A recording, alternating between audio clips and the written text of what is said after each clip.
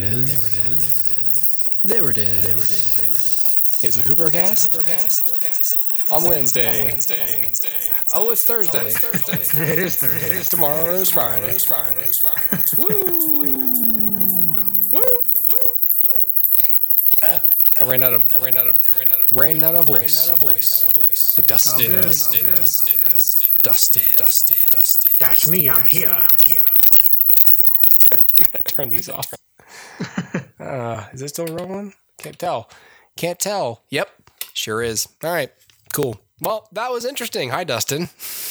Hey, how are you? That was so weird. Wait a second. That was quite the intro. Hold on a second. Sorry about that. I had to lift the effects off of there. Yes. Yes. Hi. Hey, how are you? I'm super irritated. My children...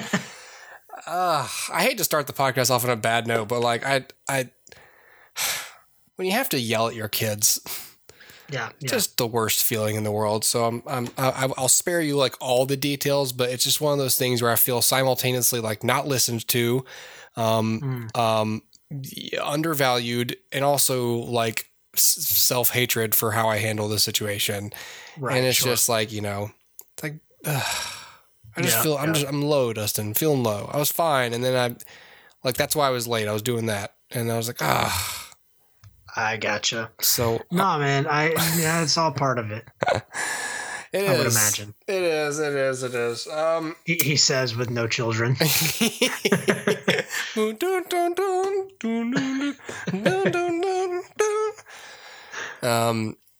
How was your Christmas? It's Boxing Day, by the way. Happy Boxing Day.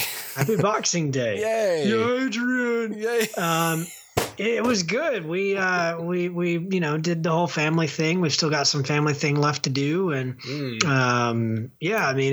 good. It's always busy. It's always hectic. It's always, just time consuming, but not in a bad way. Just it is. Yeah. And yeah, man, it was good. Cool, man. How was yours? It's fine. It was fine. Yeah, fine. Yeah, more 3 stars. It was 3 stars. There was a plan that was put in place. My opinion was asked about this plan. About the place we were going to.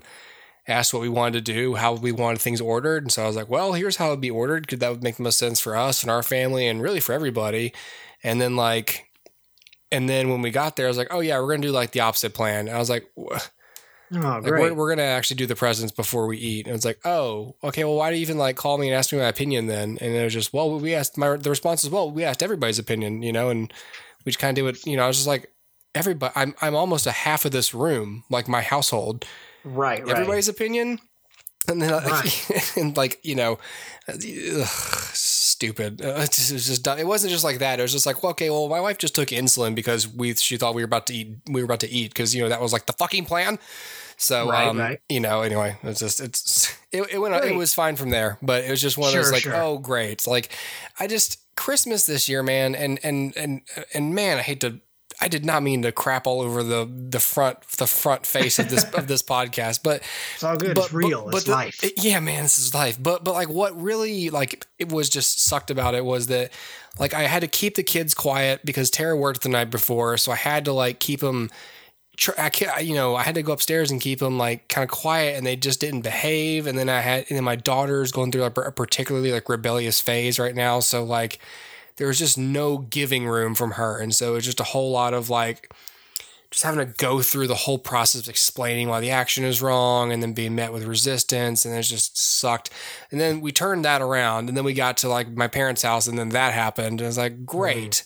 And then by the time I got home, I didn't even want to think about it anymore. Cause it's just well, whatever. We had a good time, and they sent me home with a bunch of food, and that's good. But there was still the initial yeah, but I'm going to remember this next time we make plans, because it's just going to be another one of those things. Oh yeah, remember Christmas where you did the exact opposite, and the entire time during Christmas where I said we're not going to open the presents because the kids need to eat their dinner first, and they kept trying to help my kids open their gifts. I give them explicit instructions: don't open the gifts. And they kept trying to open the gifts. And I was like, this is why I wanted to eat first, so we can open the gifts. But now because of you, they have to wait. And now I have to be the bad guy. Thanks a lot for that. Right, exactly. Hold on just a second, Dustin. Yeah. What is it, buddy? So, yeah, the evening's off to a spectacular start. I gotcha. Which is, I can't come back from that. That's how the week has been going. Ever since I put them in that room together, they've just been finding excuses to come to the door, and a lot of them involve diapers and, questionable, like, wet messes that may or may not be pee. And so, like, I can't smell very well, and there's no other evidence. It's like, okay, maybe he just poured water on the spot, and that's just, I'm getting sick of it. I'm just getting sick of it. So I brewed up I didn't brew it. I made coffee, somehow thinking that might calm my nerves. Don't know why I thought that. That's not really what coffee does. Right. Unless you have like an emotional attachment to it. Right. And I don't. So I don't know what I'm doing, but I'm doing it. It's just comfort at this point. Yeah. It's what I know, and that's what I need. Right. I mean, yeah. So that's, but other than that, I mean, like, I've had some cool reading time. So that was good. I watched The Long Kiss Goodnight. Because, for Christmas, it's like people are watching like Hallmark movies and, movies on like streaming services, based around the holidays. And I was like, all right, well, I could do that. But I, for some reason, was like, Christmas, I do think of Shane Black, like, kind of out of the gate sometimes just because of his artistic association with Christmas. So I was like, oh, okay, well, I wonder if there's anything of his on streaming. And the only Shane Black movie on Netflix, at least from the search, and I just searched Shane. Okay. But is The Long Kiss Goodnight. Okay. And, I didn't even prepare a thing for it. Not Last, Long Kiss. It's directed by, what's his name? Rennie Harlin, who also directed like Deep Blue Sea and, oh, wow. Yeah. What else did Rennie Harlin direct? Rennie Harlin directed Die Hard 2, Cliffhanger, Cutthroat Island. Yeah. But yeah, one of the films he's known for is The Long Kiss Goodnight. And it's about, well, I'll play a little bit from the trailer for you. How about that? Do it. How's about that? Maybe. Let me give you some advice. Oh, not you, Neil Gaiman. Get out of here. What are you doing? What are you doing? Okay. Oh my God, forget it. Oh my God, forget it. Hurry up, I forget where it is. That's her mom. She's got amnesia. What if you couldn't remember your real name, your first kiss, or your last goodbye? Honey, you have an ETA on that cure? Stow it. And then suddenly, I used to do this. I'm a chef. Yo! without warning, Give me something else. Celery! Italian! Ah! all your memories Name's Charlie. I'm coming back. came flooding back to you, Evening, Charlie. Long time. one bullet at a time. I got movement on Samantha Kane. Good. I may have a lead on someone. May still have some of her stuff. This man, he's gonna help me find some things out. So we'll be safe. Your full name is Charlene Elizabeth Baltimore. This could be trouble. My name is Samantha Kane. No, forget all that. I'm in the PTA. Then quit! You're an assassin working for the United States government. We have 24 hours. We find her, and we kill her. Run for your life! Yeah, The Long Kiss Goodnight. Yeah. So it definitely, this is in 93, I think, that this movie came out. Have you seen this film, Dustin? I haven't. So The Long Kiss Goodnight gets sort of talked about in terms of like, hey, like what's a seminal Shane Black film? And, especially since in these days he wasn't directing. He was just kind of the hottest screenwriter, out there.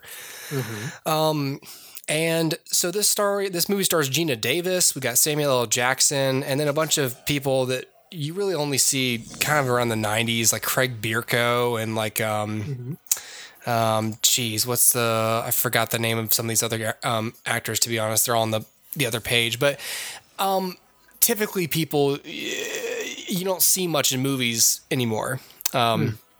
And there's some very typical 90s sort of gaffes with this movie, like in terms of like either the way they shoot action, like super slow motion, like cuts from multi angles of the practical effect or whatever, and just kind of the best they could do at the time, like, wide angles of a stunt sort of a thing.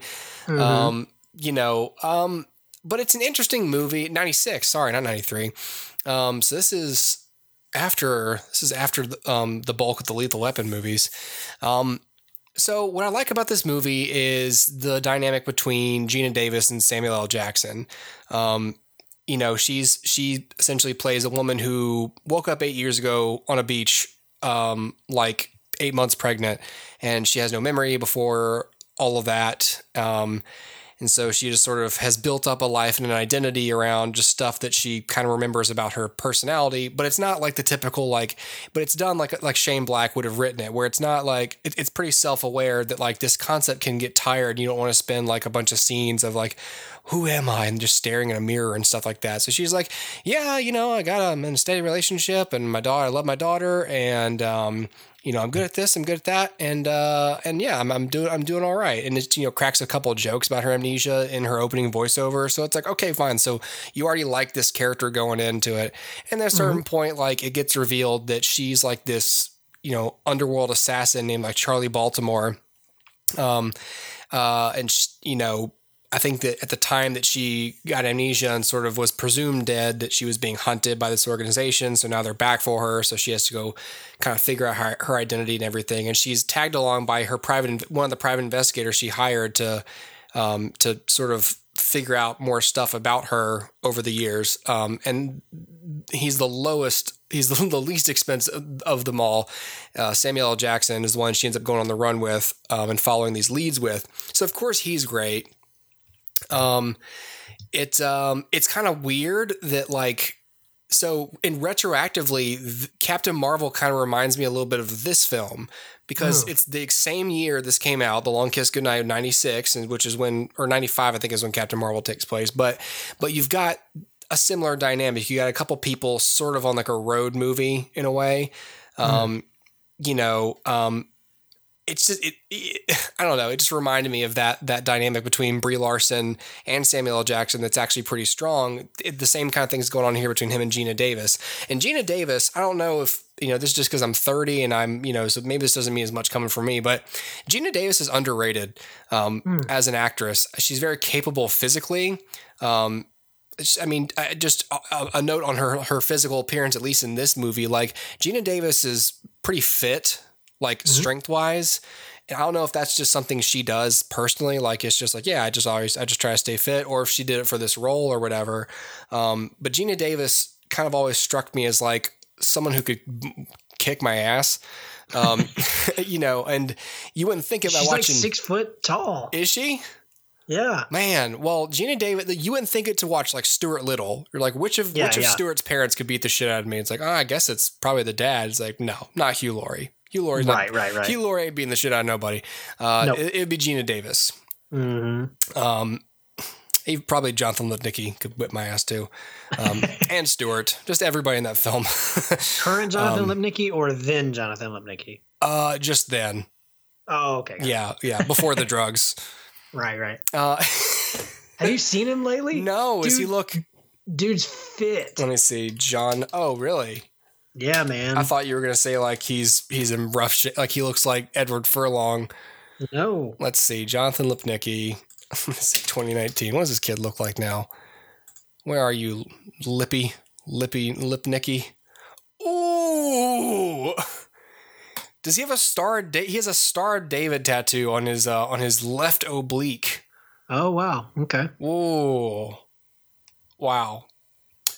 Well, okay. So he might be able to beat the crap out of you as well. Yeah, we don't know. You know, all those people who went up to him and said, "Did you know the human head weighed 8 pounds?" And he's like, "Shut up!" And he just he punches right through their chest and murders them. Right. Yeah. You know what else weighs 8 pounds? The soul. Extract it from you. I take it I from take you. your soul. You become my ninth abdomen muscle. I'll put you right in the middle there. Either that or you become another little like speck in his Star David tattoo. He's never been to a tattoo parlor. Those are souls that he's collected. Yes. He's made enough to make like, what should I make? Oh, I guess I'm Jewish. I'm gonna make a tattoo out of these souls here. Like, so the Long Kiss Goodnight. So I'd heard about this on like a cult movie podcast recently, and then it happened to be Christmas. I happened to be thinking of Shane Black. I happened to search it, and it happened to come up. So in that sense, I wasn't expecting much. There's parts toward the end where I kind of got sleepy, but again, I'm a very tired person, so that more just keeps it from being like a 5. Like, whoa, this is gripping. But for a movie in 1996 that has some dated sensibilities to it, it's a pretty enjoyable movie. I mean, it's an interesting little premise. I like the characters. I think, you sort of I don't really care about the plot. I don't really care about why they want to kill. I mean, I would have preferred less information in this movie probably than they gave. But solid film. I mean, if you like Shane Black's writing, it's worth checking out. I mean, it is on Netflix. It is free. If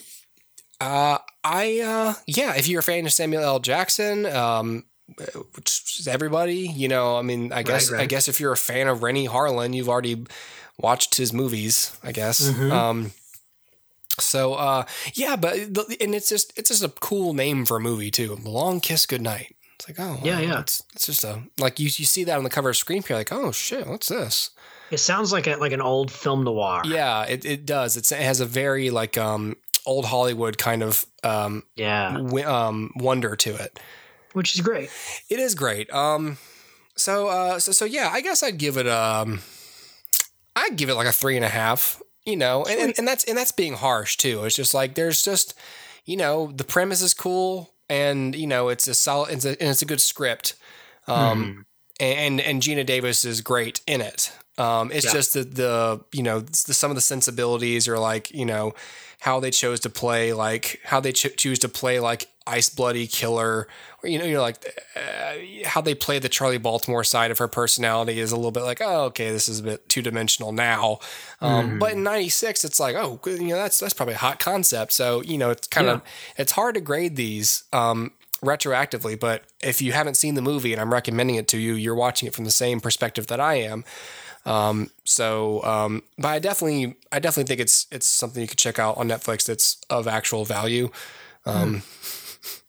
Just those are few and far between. As long as it's not the shit. I was trying to explain to my wife today. I was like, I gotta get Disney Plus on her Kindle because like, so they can watch something on Disney Plus in the morning quietly. She's like, well, they can watch Netflix or Amazon. And I had to go through it again. Like their children's programming is no good. Like there's a few things that are good, but you have to understand, like I was explaining this Hoopla audiobook out to my brother last night. And I said, it's a lot like Netflix and it's a lot like Amazon Prime. There's a lot you can pick from, but none of it's like, only a few things are like pretty recent. Sure. And and all the categories they give you suck. So you basically have to go into there looking for something already. You can't just browse Amazon Prime. You can't browse Hoopla.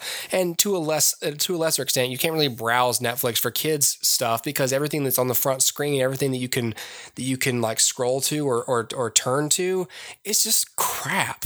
Like it's colorful, and it's got the red N on it. So you think that means quality because they got some other good shows, but like, it's not that good. And my God, like I think that one of the things that were done right in my entertainment childhood were some of the shows I watched, I just feel like, I'm sure at the time people thought they were garbage, but I mean like shows like SpongeBob and Hey Arnold and even Rugrats, like didn't just spoon feed you colorful information. They were just like, hey, here's a story, try to follow it, Right. And it's like, oh yeah.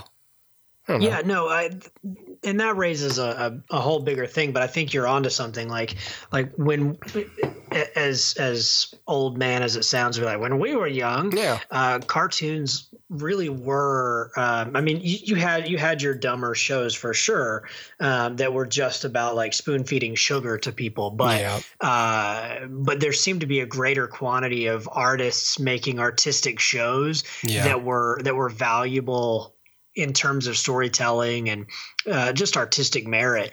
And then if kids caught on to it, great, perfect. And there would be something for the adults who are watching with the kids to enjoy as well. And, maybe there's always been the dumb shows that are just sugar, but it felt like there was a greater, at least in the 90s when we were growing up, there was a greater quantity of actual shows with depth. And it's almost like shows like Gargoyles, right? Which are really deep in lore and have a lot of depth to the characters and that sort of thing. And yeah, kids will latch onto that in time, and adults may find even more about it. But what they didn't do was underestimate what a kid was capable of. And I feel like there's a lot of that going around right now, where it's like, oh, well, kids won't understand if we get too deep. And it's like, no, I think they will. And I think that will also keep them interested for a longer period of time. Yeah. And that's another conversation. I've had that conversation recently. And I'm not even very well versed in what cartoons are now. Right. For a couple of reasons. I don't have kids and I don't have cable. So, it's all just whatever's on Netflix or whatever. And, to me, there's so much more reason to show what we grew up on rather than what's current. Yeah, and the hard part about that is like to get kids into that sort of programming, because if you're like me, daycare has sort of you start off on the wrong foot, because like they'll let at least some daycares, and then like some of these like pre-K programs, they'll have them like there's a fair amount of their day where they're just like showing them movies in Netflix. So they'll just like play whatever's popular, and then there's like it always starts off with either one of the caregivers, one of the staff like just putting on the first thing, or it's like some kid whose horrible parent was like just did the same thing at home, like just put on the first thing they saw, and they let their kid watch some crappy program. So then that kid pipes up first and goes, "Let's watch the blah blah bullshit show," and they're like, "Okay," and they turn on, and so now my daughter comes home and wants to watch the blah blah bullshit show. Yeah. So then I have to turn on the blah, blah bullshit show, and then I turn on, I'm like, wow, this sucks. I should have listened better to the name. It was so obvious. Right. And so then I'm like, hey, you know what? Let's watch The Rescuers Down Under. And they're like, no, who wants to watch that? I'm like, but it's... but this is good. Yes, your show sucks. My show's great. Right. Yeah. Yeah, man. Anyway, so The Long Kiss Goodnight. 3.5 stars. Yeah, I'm gonna stop. Okay. Geez. All right, Dustin, I want to hear about what was it? God, you had two. I did. I forgot them. I have Klaus and I have 21 Bridges. Oh, that's right. Okay, well, we're talking about Christmas. Let's do Klaus. Okay, and we're also talking about Netflix. So this we are exactly. Let me. Oh God, I didn't find the stupid. Is it C or K? Klaus. It's K. Klaus. Yeah. Okay, got it. I want to pull up this trailer here. Klaus. This is the one on Netflix. This is 2019. This is brand new. It is. All right, let's pull up this old trailer. Do it.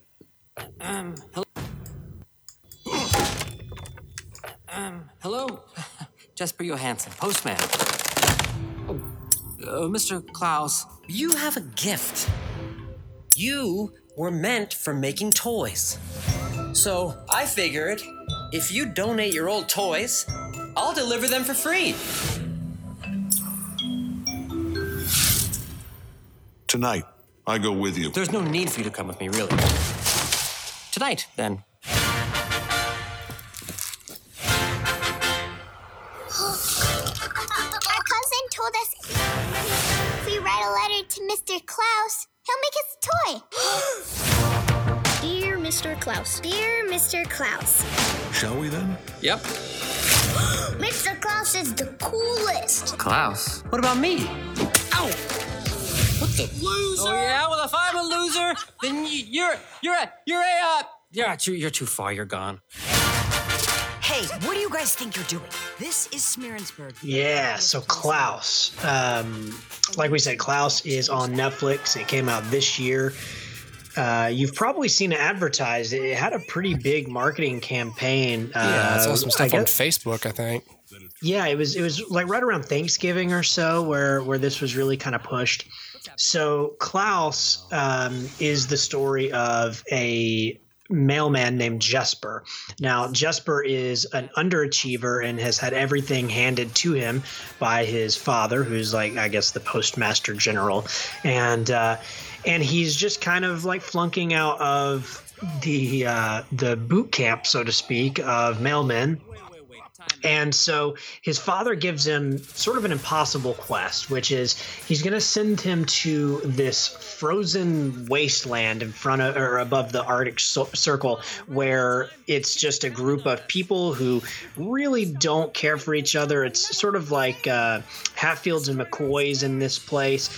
Whatever locals there are, they're divided into two camps, and these camps hate each other and do not speak to one another. So there's obviously not a lot of mail going around. So he sends his son Jesper to this place and says, you've got 1 year to turn this into a profitable and streamlined post office. And if you can't do it, then basically say goodbye to me, like everything that comes with being the son of the postmaster general. I'm not going to give you money. I'm not going to give you housing. Like, you're going to have to make it on your own. But if you can do it, then, great. You'll have learned, the value of hard work and whatever. And so he sends Jesper to this place, and he quickly meets a few characters. Alva, who is a local school teacher who came to this place with high hopes of teaching children and making a living doing that, just touching the lives of young kids. But instead, she too has been beaten down by this terribly filled with conflict city, and she has lost all hope. And he also meets a mysterious carpenter that lives in the woods and builds toys. And this carpenter's name is Klaus. By the way, Klaus is voiced by J.K. Simmons and Alva by Rashida Jones, and our main character Jesper is voiced by Jason Schwartzman. So these characters, I thought that was Ryan Reynolds, and they pitched him up a little bit. That's funny. Did you? No, it does. I could hear that for sure. But that's what Jason Schwartzman's voice is. Yes, correct. Yeah, a high pitched. Yeah, Ryan Reynolds. Yeah, no, I can buy that. Weird. And so anyway, that's basically the story. It's going to be Jesper trying to make a difference in this city and kind of learn the value of hard work, learn the value of caring for others. And it's going to be Klaus who helps him do that. So as you can probably guess, and I won't spoil all the twists and turns that the story takes, but as you can probably guess, this is sort of an origin story for Santa Claus. And it's a very different origin story. It's not the one we're used to. It's not, jolly old Saint Nick, and it's not, the Coca-Cola version or whatever. It's not Tim Allen. It's not whatever. But what this is a humble carpenter who makes his own toys and wants to make a difference in the lives of the kids around. And so with the help of Jesper and Alva, they're going to do that. And so it takes a long time for our main character to actually become likable. It's a really interesting thing that the writers have done here. They've kind of crafted a character who's wholly unlikable. And they're going to, over the course of the film, make him likable. And that's a very hard thing to do. Once you make a character unlikable, it's really hard to come back from that. And I think they do a really good job here. I won't say that this is going to become an instant classic or this is going to be, something that I'm going to watch every year. But I would certainly go back to it. The animation's beautiful. I don't quite know how to explain it. It's almost like illustrator-y, and it's just got a lot of really great lighting and a lot of really great atmosphere. It's got this painterly quality to it that's just so beautiful to look at. So for that reason alone, I mean, it's a well-made movie. This isn't like what we were just talking about, which is just sugar thrown at kids that's colorful and whatnot. Right. I mean, when I think about this in my mind, it's not the color that stands out; it's the use of lighting. Yeah. Right. So this is an artistic thing that they've made here, and of course, they've got celebrity talent for the voices, which has sort of become par for the course for these cheap movies that are terrible, but it works here. Jason Schwartzman, I would almost hesitate to even call him a celebrity, but J.K. Simmons, Rashida Jones, certainly. Norm Macdonald is in this movie, Joan Cusack. There's a good cast here, and you kind of don't think about it much, and they certainly don't market it that way. So it's well cast. The animation's great. The story is, I think, really touching and smart. I will say that, it's a Christmas movie, so there's some level of predictability to it, right? Like you can kind of guess where some of these story threads are going, and maybe if it wasn't called Klaus and it was called something else and it wasn't released at Christmas time, maybe I wouldn't immediately just be looking for Santa Claus in this. But the fact is, I am immediately looking for Santa Claus. So it feels like some of the wonder of what Klaus is doing is kind of lost because I'm just already going into it with the baggage that this is Santa Claus, or at least a version of Santa Claus. But having said that, I do think I'd want to revisit this film. Like I said, it's a well-made movie, and it's certainly not a cash grab. This seems like it has artistic merit, right? And it's certainly miles better than anything that, like the Dr. Seuss Grinch movie that came out last year. Was that last year? 2018, I think. Maybe. Yeah. Certainly better than that, or even Christmas Chronicles or whatever, that has come up recently. I think this stands above all of that. It's a smarter take on this, and it's not like overt Christmas. This kind of deconstructs Christmas in a way, like, oh, you're not going to get lights and jingle bells and all this stuff. It's almost like a folklore Christmas. We're in the woods, and the bells that you hear are because they're on horses, right? Or reindeer. It all kind of is organic rather than just like something that the filmmakers throw on there to make you feel warm, right? Like it all has a reason.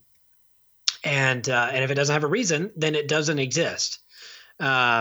So anyway, I thought it was a really cool little movie. And if you're looking for something to do still that's kind of Christmassy, I do recommend it. Again, time will tell if this becomes a go-to or a tradition for anybody, but I'll definitely watch it again. So I think what I'll do is I'll give it 4 stars. It's not phenomenal, but it's completely inoffensive. There's nothing here that makes me wince or grimace or whatever. So 4 stars. That's good. And it's just nice to see something aimed at a younger audience that actually has artistic merit to it. Like it can be enjoyed and appreciated by adults, and it can be picked up on subliminally by kids, and be eye-catching enough to not be just garbage. Because that's the thing. It's not that hard to get a kid's attention. So if you just make noises and throw colors at them, well, they're going to look at it.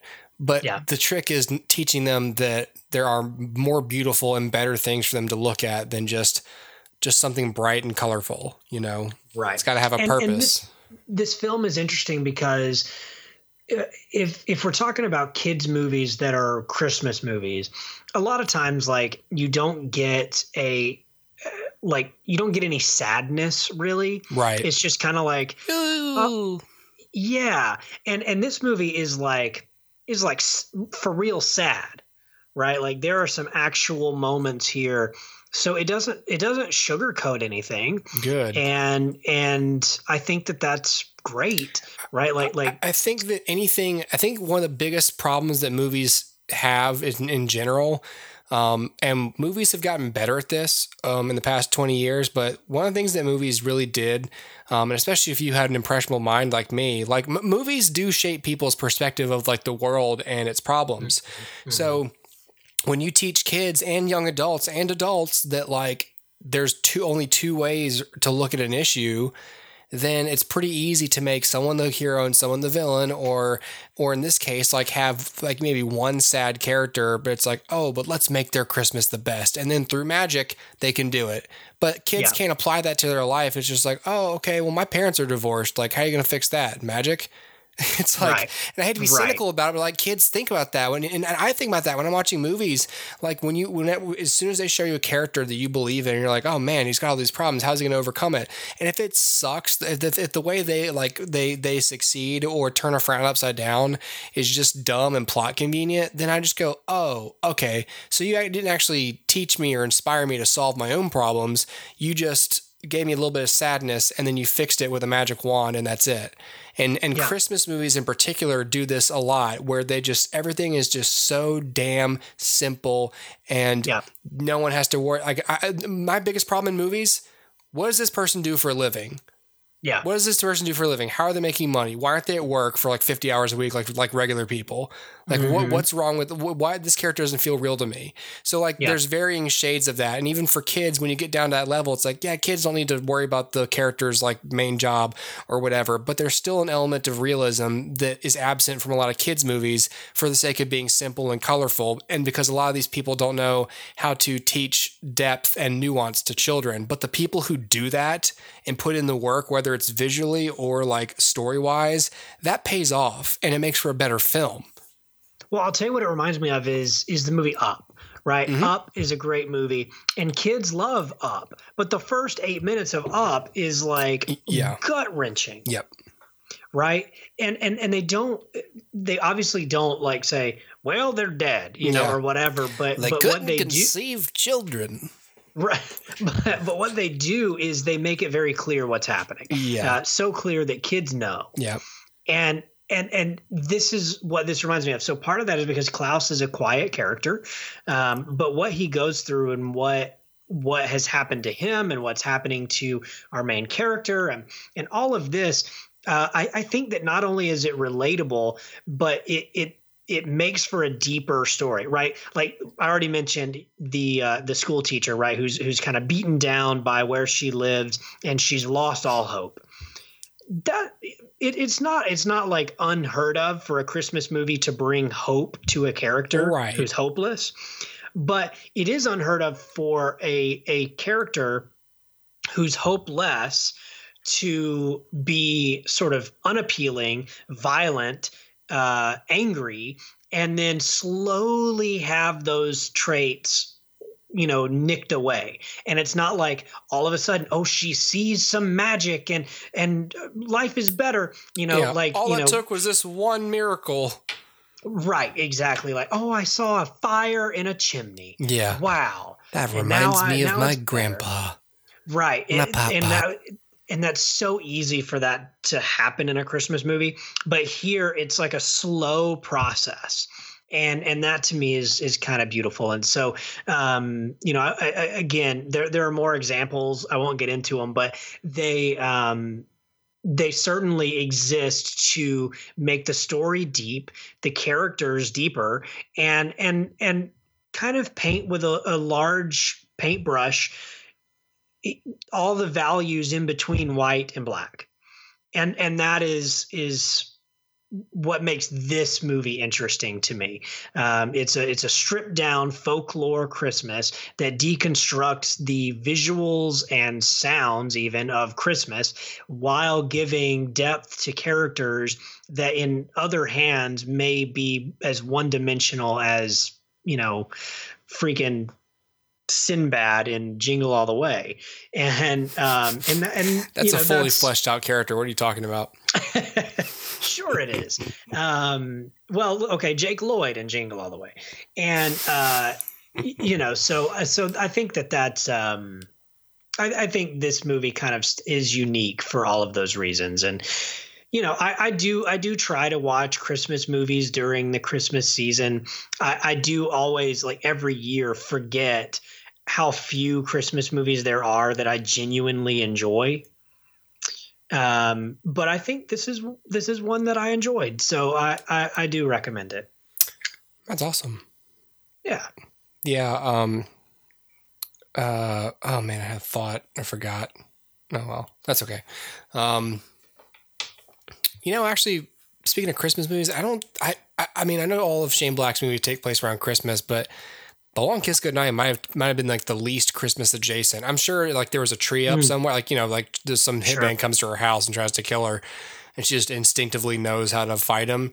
And I'm thinking, I think I saw someone crash into a Christmas tree, but like that's it, Whereas like other films like Kiss Kiss Bang Bang and Iron Man 3 and Lethal Weapon are like Christmas is in like every shot. It's like you're very, very much reminded constantly what what month it is. Right. But they don't put you in the Christmas mood like something like Klaus would, or something more overtly like Christmas related from the plot. Yeah.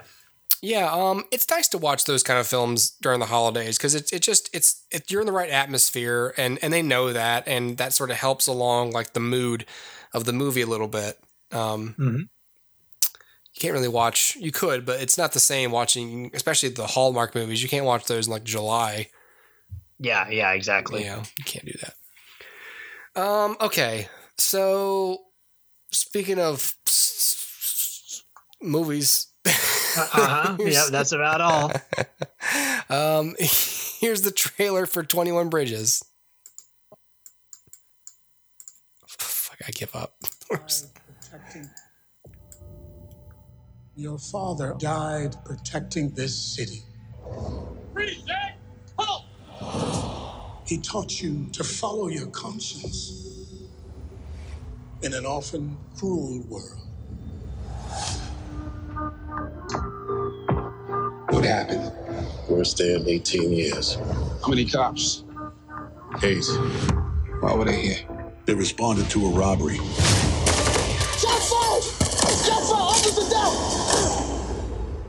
Automatic weapons. 2 shooters. They have training. How old were you when your father's captain came? I asked for you for a reason. I will find out. We just killed cops. You need to run. We gotta move fast. Car's not ours, plates are stolen. If we will catch these guys in the next 3 or 4 hours, they vanish. How are you gonna do this? Close the island. Got 21 bridges in and out of Manhattan. Shut them down. 3 rivers, close them. 4 tunnels, block them. Stop every train and loop the subways. Then, we flood the island with blue.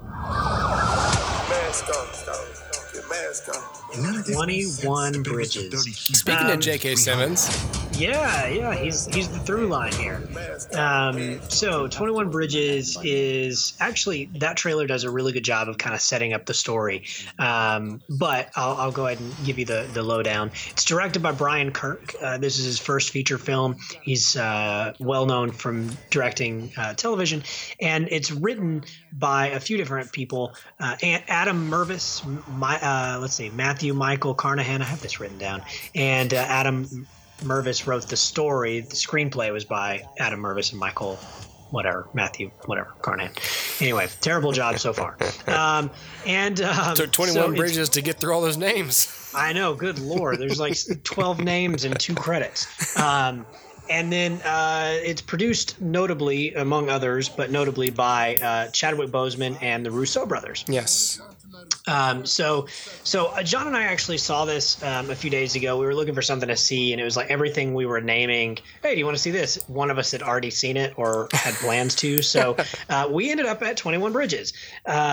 21 Bridges was not something I was looking forward to, but here's, but we saw it, and you know what? I'm glad we did. So here's the lowdown.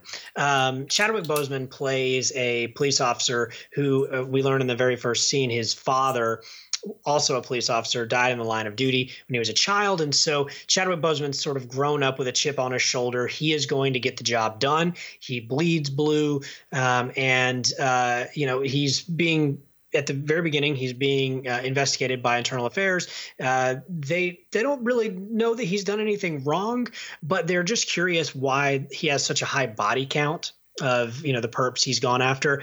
The reason is because Andre Davis gets stuff done. Like he chases his perp and he gets the job done. And a lot of times that involves shooting and killing the person. And so he's not necessarily a bad guy, but he is completely convinced that everything he does is just. Everything that he does is, serves the badge, essentially. Right. He works fast. He's not overly cautious, it seems like. Right. It sounds like he's not quite like a Martin Riggs type who's like a suicidal maniac with a gun and a badge. No, he's not. He's not the bad cop. Yeah, he's just hell bent on justice, and he's exactly not very whatever that means diplomatic about it. Yeah, exactly. And so he's certainly willing to work within the lines that are set, but he hasn't done necessarily anything over the line. It's just that his cases end in death. Man, IA must not have a lot to do. You'd think they'd investigate they're investigating some people we're pretty sure are dirty cops. So it's like, what's on the docket today? Well, we got a low priority case about this Andre Davis guy. Well, what did he do wrong? Nah, he just has a lot of dead perps, but otherwise clean record. Yeah, we're just looking into it, kind of a thing. Yeah, I guess we got to start looking into that. What else are we going to do today? Right. So simultaneously to that, we're following a couple of criminals played by Stephen James and Taylor Kitsch. So these two criminals have been they've taken a job from a low level wannabe mobster, and he's informed them that this restaurant has a at least moderate amount of cocaine that they're looking to move. And so these two criminals break into the restaurant to steal the cocaine. They end up finding a lot more cocaine than they bargained for, and the police show up, and a shootout ensues, and in their escape they leave behind 8 dead officers. And so they call Chadwick Boseman to get the job done. And so he obviously kind of takes this personally because of what happened to his father. And so he has just a few hours before these perps are going to get away. So he proposes an outlandish thing, which is close Manhattan, completely close it so that they cannot leave. And they've got until, about 5 a.m. or so is when traffic's really going to start to pick up. So at 5 a.m., they need to have these guys caught and in handcuffs so that they can reopen the island. And so right off the bat, I kind of like these type of movies. It's like you've got a limited timetable to do a thing. Ticking clock. Yeah, ticking clock. Do the thing. The thing is well established, and I'm on board. Do the thing. Let's get it done. Let's go. Let's get out of here. I wish the movie were as good as the premise. It's not a bad movie. And let me just go ahead and give you the star rating, right? So if 3 stars is it's fine, this is barely fine.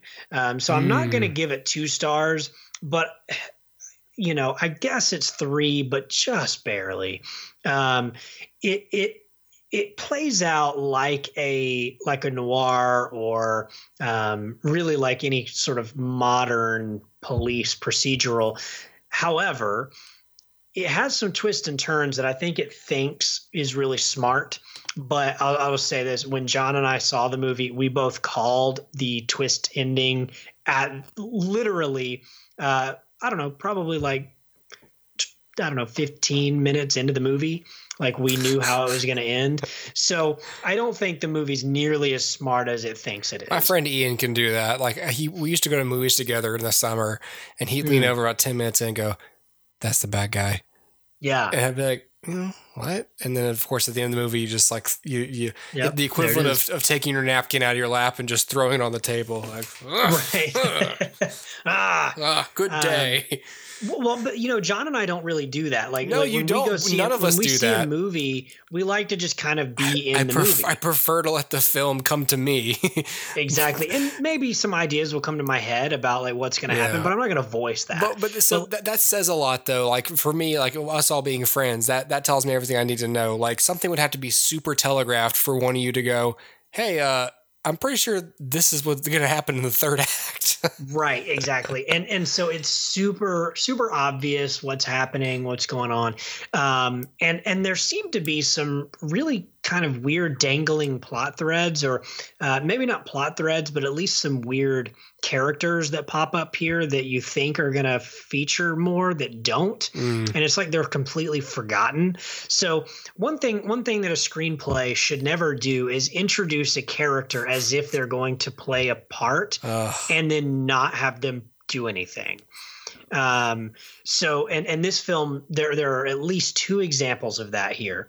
So I'll give you one. In the very beginning, we see Chadwick Boseman's character go home, and his mother is there, and her nurse is leaving, and his mother's aging, and so she's displaying some dementia, some Alzheimer's, and he goes and talks to his mother. She doesn't really know where she is or who she is or who he is. And you're the way that this is telegraphed to the audience, you would think she's going to come back into play somehow. Like, I don't know, in a cheap way, like, I don't know, maybe she's going to have some information that she's going to say something and he's going to get an idea, or I don't know. I mean, that's dumb, but you know what I mean? Like, at least that incorporates her into the story. Yeah, they never do anything. She's in the one scene, and that's it. So the only thing then is that she must exist specifically to tell us that Chadwick Boseman is not a bad guy, right? She specifically exists to make us sympathetic to him as a character. Right. But why do that through another character who doesn't come back into play at all?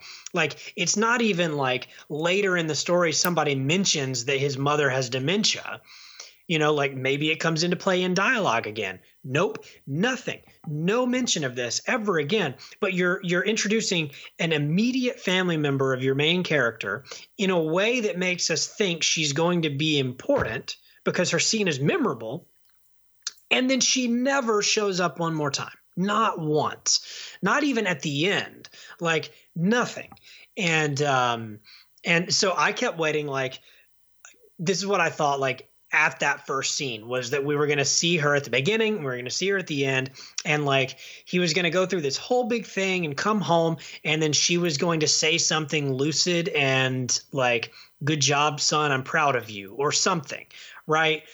Nothing, like literally nothing.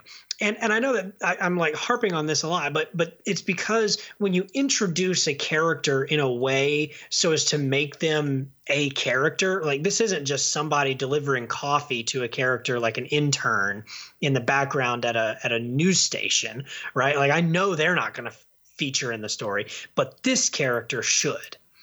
And doesn't. And there's another character that way. And that character is played by a fairly famous person. And so it's all very strange the way that the screenplay kind of forgets things, or at the very, if I'm giving them grace and thinking like maybe they didn't forget it, it's that they weren't going to do it and I was expecting too much.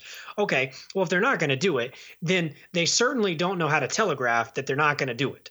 And that to me is a huge sign of either a screenwriter that doesn't know what they're doing or a screenwriter that doesn't know what they're doing.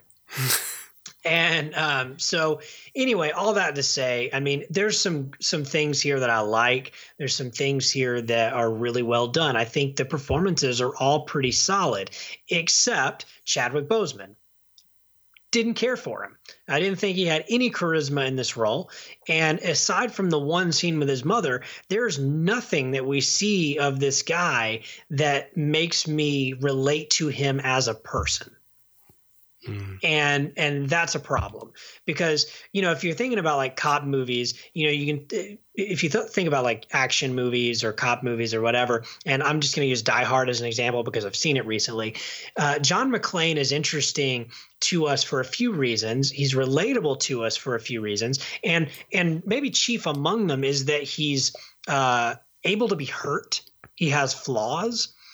But in this movie, like Chadwick Boseman is invincible and has like like he does nothing wrong. There are characters like the IA who says like, I don't know, are you doing everything right? But he is. So it basically comes down to they're not even like a plot element. They just sort of serve to show how he's under pressure. That's exactly right. But he's not under pressure for any justified reason. Right. So the IA is another great example. They have a whole scene at the beginning, how he's under investigation, never comes back into play. When you talked about them as like a big plot element, I was like, oh, I guess we'll learn at some point during the film that like he actually like killed a couple of those people in cold blood, and that would add layers, and maybe he caused this whole situation. But or something during the course of this thing pushes him to a limit, and that's the voice in the back of his head is like, IA, what are they going to think? Yeah. They're watching me, whatever. No. Or he crosses the line, and now at the end of the movie, he's going to have to deal with them. Right. But they never come back into the story. You don't want to introduce elements. And the reason this matters, not just from like a structural, screenwriter nerd standpoint, but like just as a viewer, like even people who don't study film structure, they pick up on things you introduced and you didn't pay off on. Because when the movie, when it goes to black and there's a directed by blah, blah, you're like, you start to think about the stuff that wasn't resolved. And you're like, oh, what? Wait, you don't know why, but you're like, I don't know how I feel about this. Like people, or somebody will mention something like, the internal affairs, and you're like, oh yeah, his mom, dementia. I feel like I have dementia now. I can't remember. I forgot you existed. Exactly. Yeah, man. And that's the problem. So that's two examples, right? I mean, they're back. Those scenes are back to back, and neither one of them factor into the story in any way. Did this have wide distribution? Does this have wide release? Yeah, it did. Oh. But they legit don't factor into the story at all. All they do is exist to tell us about our character. Huh. But let's examine just for a second. I mean, I know I'm getting into the weeds on this, but just for a second, what do they tell us about the character? The IA scene tells us that he is dedicated to his job. He has this big monologue that he gives to IA, and he's like, I do what's right. I stand behind this badge. I do my job because that's what they want me to do. And I'm a cop through and through, and I love my job. And my dad died in the line of duty, and I will do what I have to do to protect this city. But he has this big monologue, right? Okay, so it tells us that he takes his job seriously. Scene number 2, what does it tell us? He cares for his mother. That's it. Like, okay, so he takes his job seriously and he cares for his mom. Yeah, pretty much everybody does that in the world. So I don't understand. Don't understand how that makes him unique or how it makes me relate to him. So yeah, I really just don't understand how those two elements were like immediately set up and immediately forgotten. And I think what happens is because the film becomes too enamored with its own twists and turns, which John and I saw coming a mile away. So it's like they wanted to do something, but they didn't want to actually do the work of letting you know anything about the character that matters, right? Like here's what would have been impressive. Scene 1, he goes in, he's with the IA, he gives this moving speech about how he's dedicated to his job and he'll always do what's right. Then instead of, he goes home to his mom, right? Maybe he still does, it doesn't matter. The point is he goes home, and then we learn in some other scene that he's actually kind of shady and he actually isn't that dedicated to his job. He deserves to be investigated. Exactly. And so now all of a sudden we're intrigued by the character, not just like, oh, well, I guess he's perfect.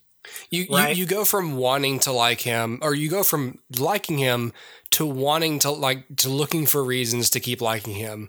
And you want to feel this sense of like, oh man, I liked this guy. Like he seems like a good guy. What's he doing? Not straight to like, oh, what a piece of shit. He's like double dealing. You want to be like, oh, better. So you have two stories here. You have the A story with Chadwick Boseman trying to catch the criminals. Your B story, it's almost like two parallel narratives. You've got Chadwick Boseman's story, and you have the story about Stephen James and Taylor Kitsch, what they're doing, what these criminals are up to. And then eventually, those two stories are going to intersect, right? And so you have the A story, you have your B story. What you really needed was a C story where IA is investigating them. And then you see IA go and interview his mother. You see IA talking to her. And then she says something that maybe makes them think he's not quite as squeaky clean as he pretends to be, whatever.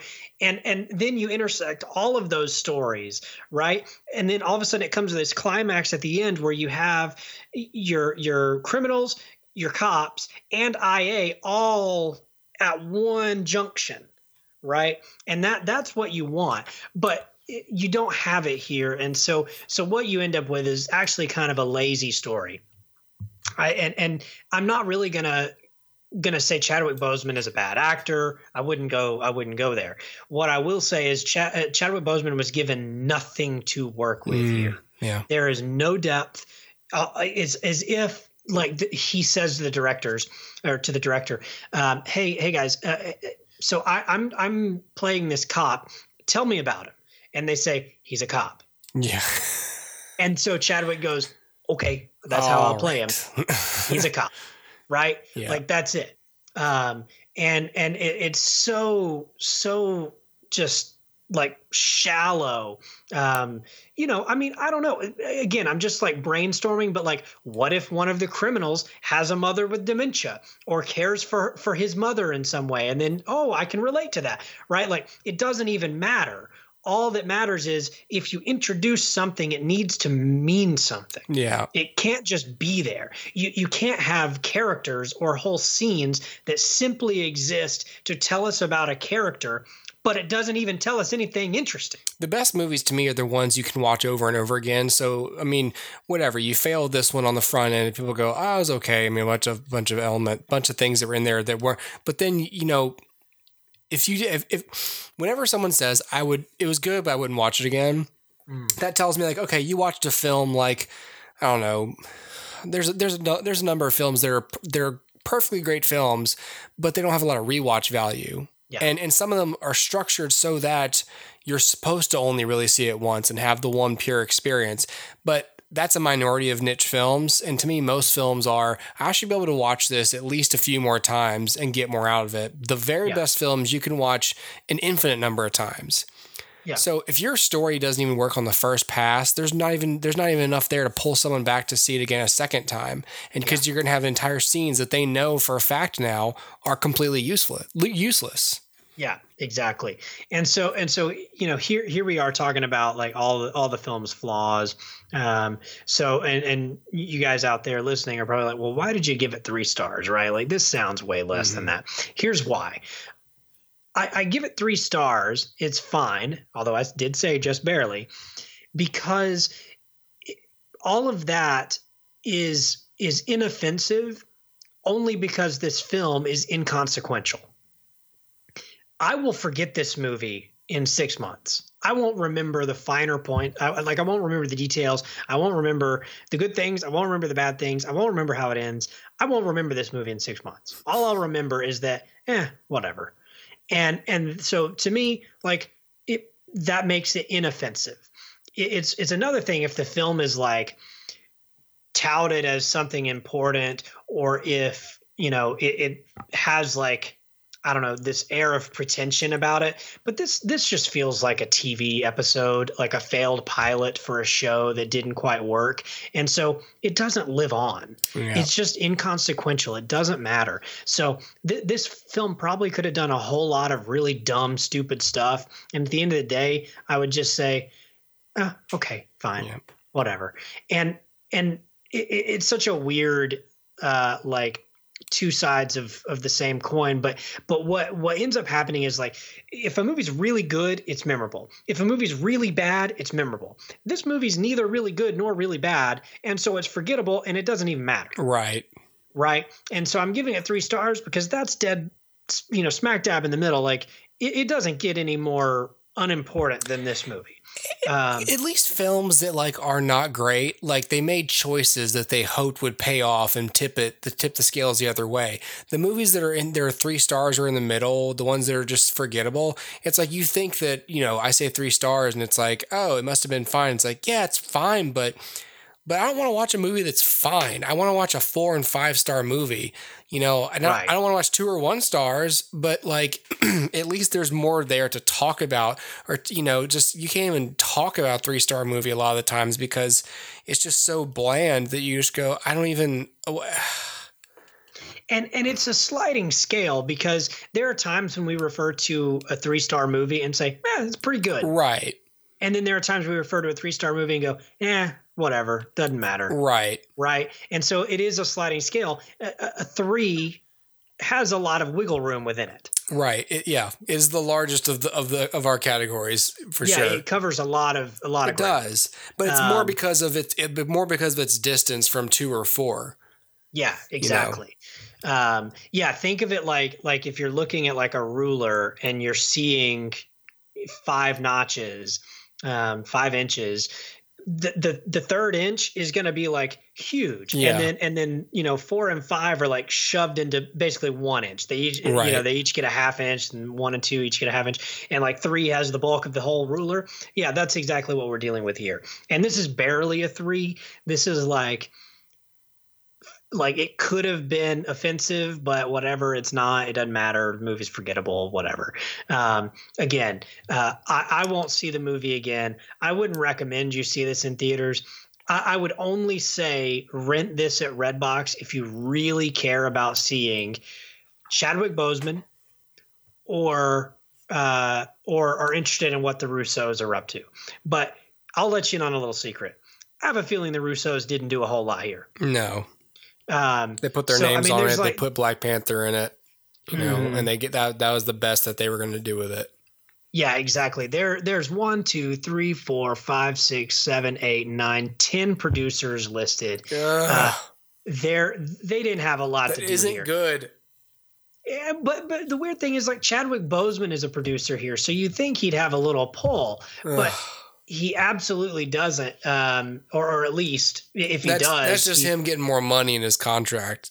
Yeah, exactly. I have a feeling that's just a writer. Like, I want a producer credit too. I want to producer sure, credit. Whatever you need, Mr. Boseman. Yep, exactly. You were in Black Panther. We'll give you whatever. Yeah. But yeah, man, I mean, look, at the end of the day, if you're a big Chadwick Boseman fan, fine. It's not going to kill you to watch the movie. But at the end of the day, no one's going to be talking. No one's going to be talking about this a year from now. Like no one's going to say, or even, he gets a lifetime achievement award one day. This isn't going to be in the montage. No, it's just not. And that's fine. Every actor tends to have one of these kind of movies. It's like, I played a cop once. Yeah. Cool. I mean, and it's okay for him because for him, it's just like, well, I need to, that guy went from playing Jackie Robinson to playing James Brown to playing, a comic book a pretty important comic book character. So for him, it's like, okay, I gotta do something. I'm bound to mess something up. What's the next? 21 Bridges. Okay, this sounds unimportant. I'm gonna go ahead and make this that thing. Exactly. It's almost like he knew he had to shoot himself in the knee at one point just so he could keep succeeding later. Sure. He just I'm bound to mess up, and I'd rather be on a low profile project than like a biopic about Barack Obama or something. Right. I need it to be, which I will say here now, that's probably going to happen. Is Chadwick Boseman? He's going to play Barack Obama. Probably. Yeah. But yeah, man. Yeah, it's totally forgettable. So if you decide to go see it, despite my warnings, just know that. Just know that you're only just pay attention to Chadwick Boseman, I guess. I don't know. There's really nothing else to latch on to here. And again, it's not that he does a stellar job because he's not given anything to do anyway. It's just this is a performance by Chadwick Boseman, so I'll watch it. Like that's it. And that's all anybody wanted out of this, I guess. So, whatever. Yeah, this is at number 16 right now in the box office. So it's made $27 million. 5 weeks. Yeah. It's been a while since we looked at the box office, by the way. I'm looking at it now, and I'm just sort of just checking everything out. And this was in the news. I'm sorry, did you want to say more about 21 Bridges? No, that's it. Okay. So 21 so other than that, there's so Charlie's Angels had a bad opening. Charlie's Angels right now is sitting at number 38. It's not even made $18 million in 6 weeks. So there's that. And then we have another notoriously horrible opening is Cats. Cats debuted at number 4, and it debuted at number 4, making $6 million, $6.6 million, on 3,400 screens. Debut behind the 5th week of Frozen 2, the 2nd week of Jumanji, and of course Star Wars. Now it didn't really have a chance because it's opening against the 9th Star Wars film. But like, I've just heard horrible things about Cats. Yeah, I've kind of fallen down the rabbit hole, so to speak, on just like reading all of the scathing reviews of this thing. It's so great. One of the headlines I saw, and this is I saw it more than once, and it's mentioned in a bunch of reviews. A lot of people are calling Cats the horniest movie, of blah blah blah, like whatever it is. But people be like, "This is the horniest movie they've ever seen. This is the horniest film ever made." And like one review is just like, "The cats are just so damn horny all the time," and it's because you see it in the trailer a little bit of that they just kind of go like, just kind of writhing around as they like trot down the street, like they're just like jonesing for something. Yep. But I think when we all saw that trailer, and again, whatever, trailers can be deceiving, but you see a trailer and you just go, boy, this just looks, I don't know what this looks like, but it doesn't look like something I want to see. Right. And I would extend the Chadwick Boseman metaphor to Tom Hooper as well. Like, this is the guy who directed The King's Speech and Les Miserables and The Danish Girl. These are movies I love. And it's like, he's going to direct Cats. Oh, yeah. Okay. Like, you're going to do another musical? And it's going to be done like this. And well, it's going to have all these people. And like, oh, okay. So the 2 big red flags right off the bat were Rebel Wilson and James Corden. Okay, cool. That's okay. Red flag. Taylor Swift. Okay.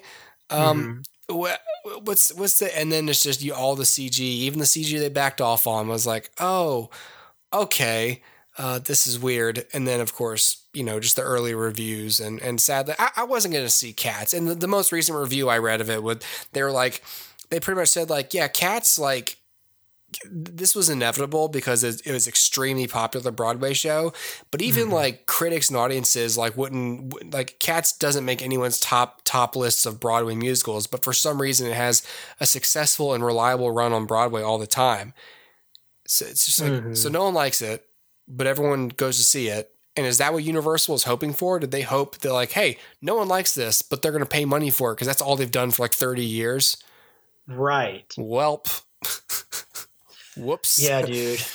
Big miscalculation. Yeah. It's like this entire movie is just a miscalculation. And did you hear somebody called it that? Somebody, I think it was Chris Duckman, said this is one of the biggest miscalculations I've ever seen. Yeah, dude. Yeah. It's so bad. So I don't know if you saw this article or this headline, which was that the film is being essentially patched the way that a video game is patched. So the movie has been released, and people have seen it. For some reason, the studio is putting out a new version with updated visual effects, which is being shipped out, I guess now or soon, to theaters worldwide. So, they're issuing a new version of the film while the film is still in its initial release. Because the film was released before the effects were completed. A, why release a movie if it's not ready? B, if you set the release date and the director cannot make the release date, you should know that well in advance and postpone the release date. If not, then your director is terrible. Thirdly, if the movie's out there, like updated visual effects, it's not going to help. No. Nobody's like it's not like everybody's saying, man, there's such a good movie here. It's just the visual effects get in the way. That's not what people are saying. They're saying this is an awful, egregious film on every level possible. Yeah, this is one of those times where I really wish it was mandatory. That I wish there was a threshold. We can agree on it somewhere in the weeds of this contract here. I want there to be a law. I want a law that says if this such and such percent is your opening day gross, essentially if it's within this percentage of bad, you are required to produce and release a making of documentary about why this film sucks so bad.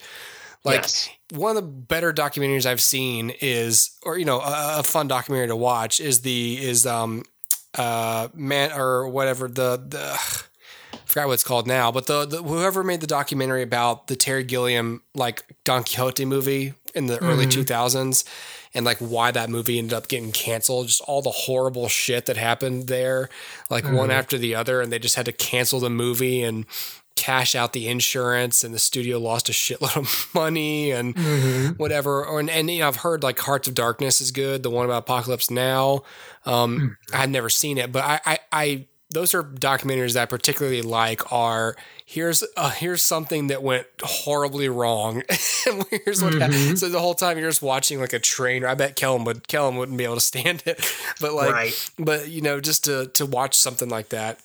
And I wish it was required, like, because now I'm sitting here thinking, oh, it failed. And now I get to see why exactly. I get to see what the director thought, like all those behind the scenes shots of Rian Johnson during The Last Jedi, like the clip of him being like, and none of this tracks. None of this makes any sense. Like, where are those clips of Tom Hooper, like 10 days out? Like, what do you mean the effects aren't finished? Like, They crashed every day for 3 months. Did it crash again? Exactly. Are you not editing? No, you're not even editing on proxy files. No wonder it crashed. You're just like, I want to see what happened. I just wish I could, and I hope that when I'm dead, this is one of the things you get to do when you're a ghost is you get to just go find out exactly what happened with things. Like, what do you want to do? I want to see who killed JFK. Great. What else do you want to see? I want to see when the universe was created. Great. What else do you want to see? I want to see what happened with cats. That's third on my list. I want to see what happened with, JFK, the universe, and then cats. Yep. What happened? Was it the CG? Was who messed up? Like did sabotage? Was it just that bad? Yep. I have no idea, dude. It's crazy. This is a major studio. This doesn't even crack $10 million. I know. Makes no sense. Oh, that's that. How much is that? That's it's embarrassing. Yeah. Even the ones below it, like they're making, Knives Out is in 5th place. It's on its 4th weekend and it's still pulled in.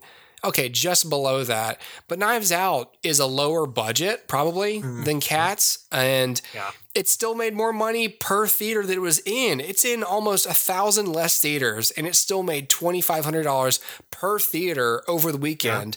Cats debuted under $2,000 per 3,300 theaters. Yeah. Universal Pictures.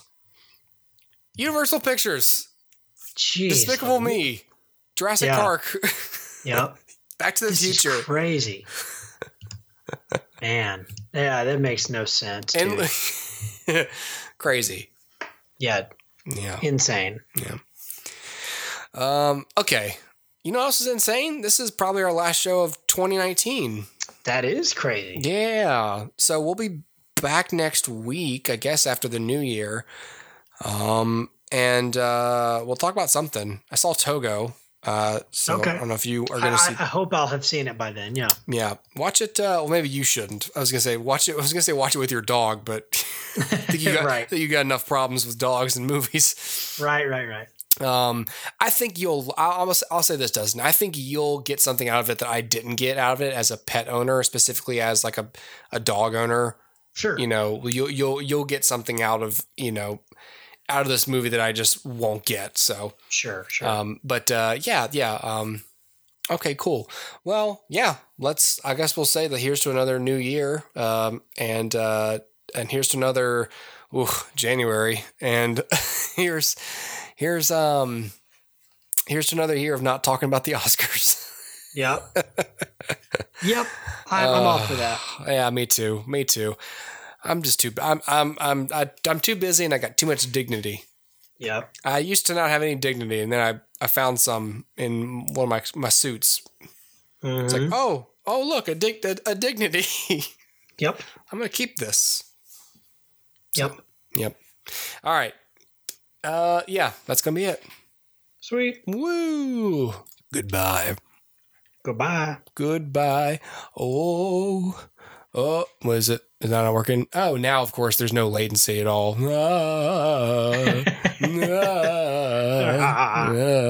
was better earlier, later. What? Oh, this is still... There it is. Okay, cool. Okay. Goodbye, everybody. Bye.